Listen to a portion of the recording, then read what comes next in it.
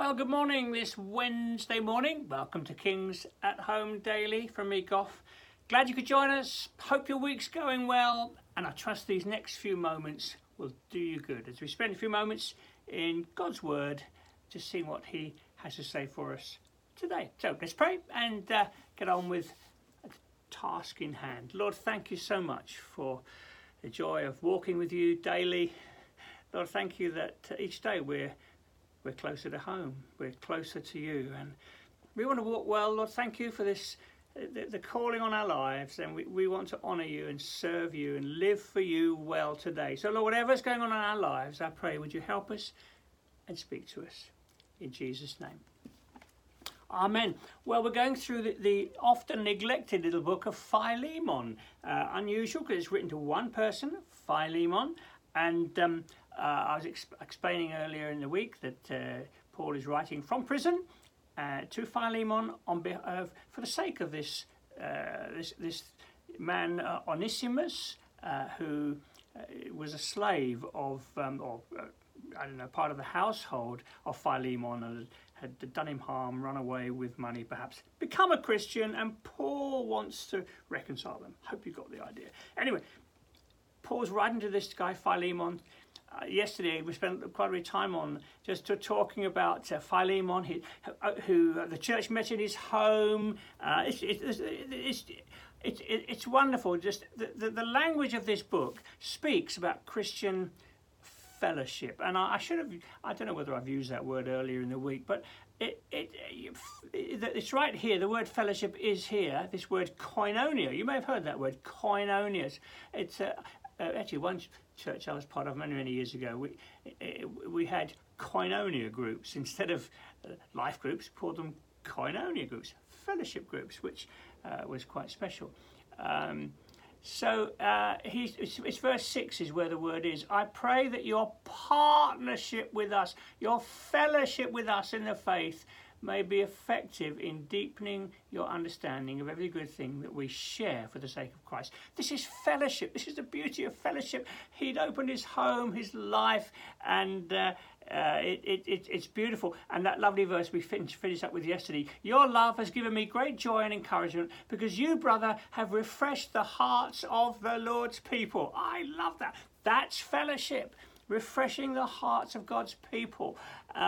And it's something that it comes through so clearly in Paul's writing. You know, he calls people dearly beloved. We've seen this with Philemon.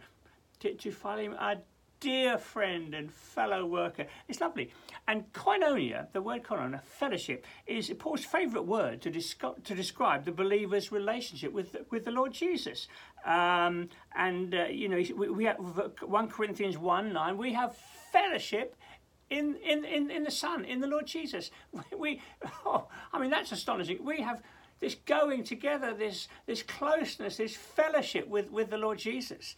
That's what it means to be a Christian. That's why on a daily basis we want to have devotions like this, our devotion to the Lord. We've got fellowship with Him. That's the way the Christian life is meant to be. So he speaks about it in that way. You'll also remember the words at the end of 2 Corinthians, the grace of the Lord Jesus Christ, the love of God, and the fellowship of the Holy Spirit. We have the Holy Spirit with us, and we're fellowshipping with the Holy Spirit. Lovely, isn't it?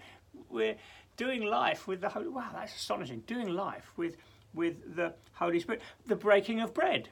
Paul speaks about this sharing in. You remember this sharing in the bread, the sharing in the wine. It's a participation. It's a sharing, a koinonia, same word, fellowship in the Lord, and that's why Paul makes a point to the Corinthians. You can't have if you have fellowship with the Lord while you're at odds with those around you.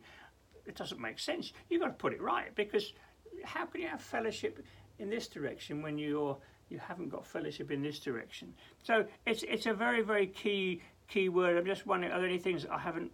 Oh yes, that's right. In the offering that Paul, when he's writing to the Christians in Rome, he talks about at the end of the book of Romans, taking an offering to support those in Jerusalem who were having a hard time. And again, he speaks about, it's the same word, koinonia. So koinonia is such a rich word, fellowshipping in all kinds of practical ways, going together, one heart, one mind, opening hearts, lives, wallets, whatever, to one another. And it's summed up so beautifully there. You, brother, verse 7, have refreshed the hearts of the Lord's people. Oh, how good is that? Lord, may that be said of us. Be it secretly unknown to most people, or maybe more known. Nevertheless, refreshing the hearts of the Lord's people. Isn't that lovely?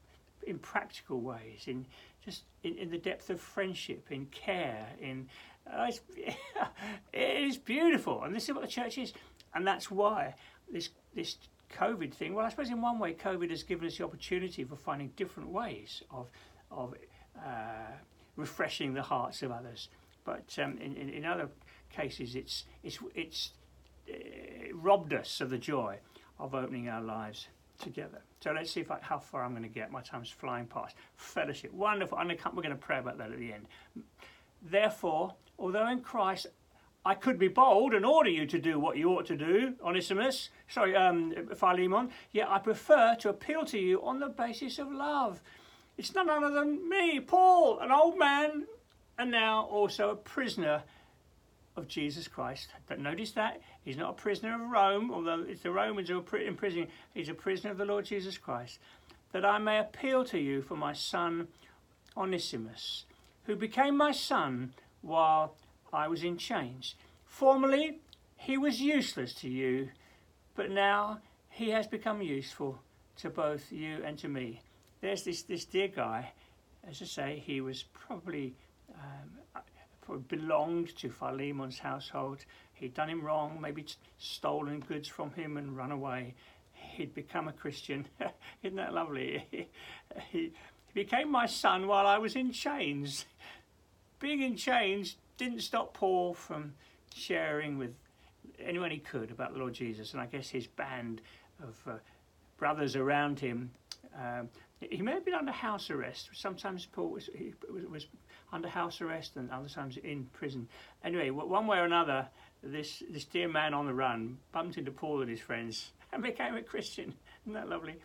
And now because of Paul's passion for fellowship, Christian fellowship, fellowship that goes way beyond sort of different social levels. It's what I loved about the church family in Dubai when I was there, when Clive was there. A society that's quite layered, with the haves at the top and the have-nots at the bottom, depending on your nationality and all the rest of it. In the church family there in Dubai, it was just beautiful. Everyone, family, the same. Beautiful, and that's what church should be. That's what church should be. And Paul is passionate about church being like that. And so he's making this appeal. He's saying, I could say to you, Philemon, for goodness sake, just give this guy a break. But no, he's talking about something much more precious, and so he's appealing to him. I appeal to you on the basis of love.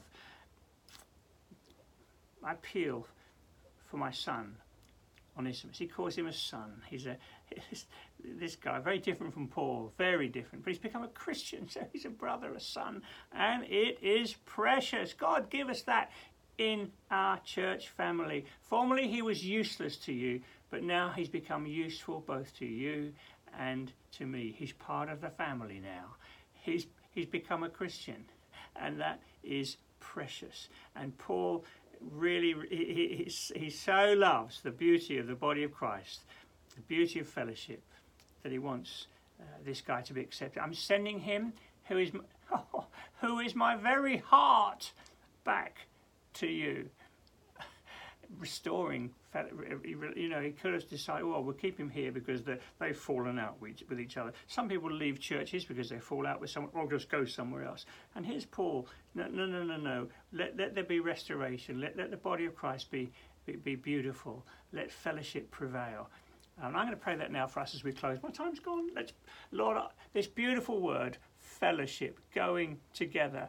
Lord, I pray that we at King's would be known for the depth of fellowship, love for one another, care for one another, concern for one another, enjoyment of one another's company. May it be true of us. And others, Lord, who are, wherever they are this morning, I pray, Sovereign Lord, that right across this nation, our nation, the fellowship of Christians would come to the fore. The joy of the church would come to the fore in these days when so many are isolated and cut off from loving friendship with one another and with you. So help us, Lord. If we need to put some relationships right, give us grace and patience.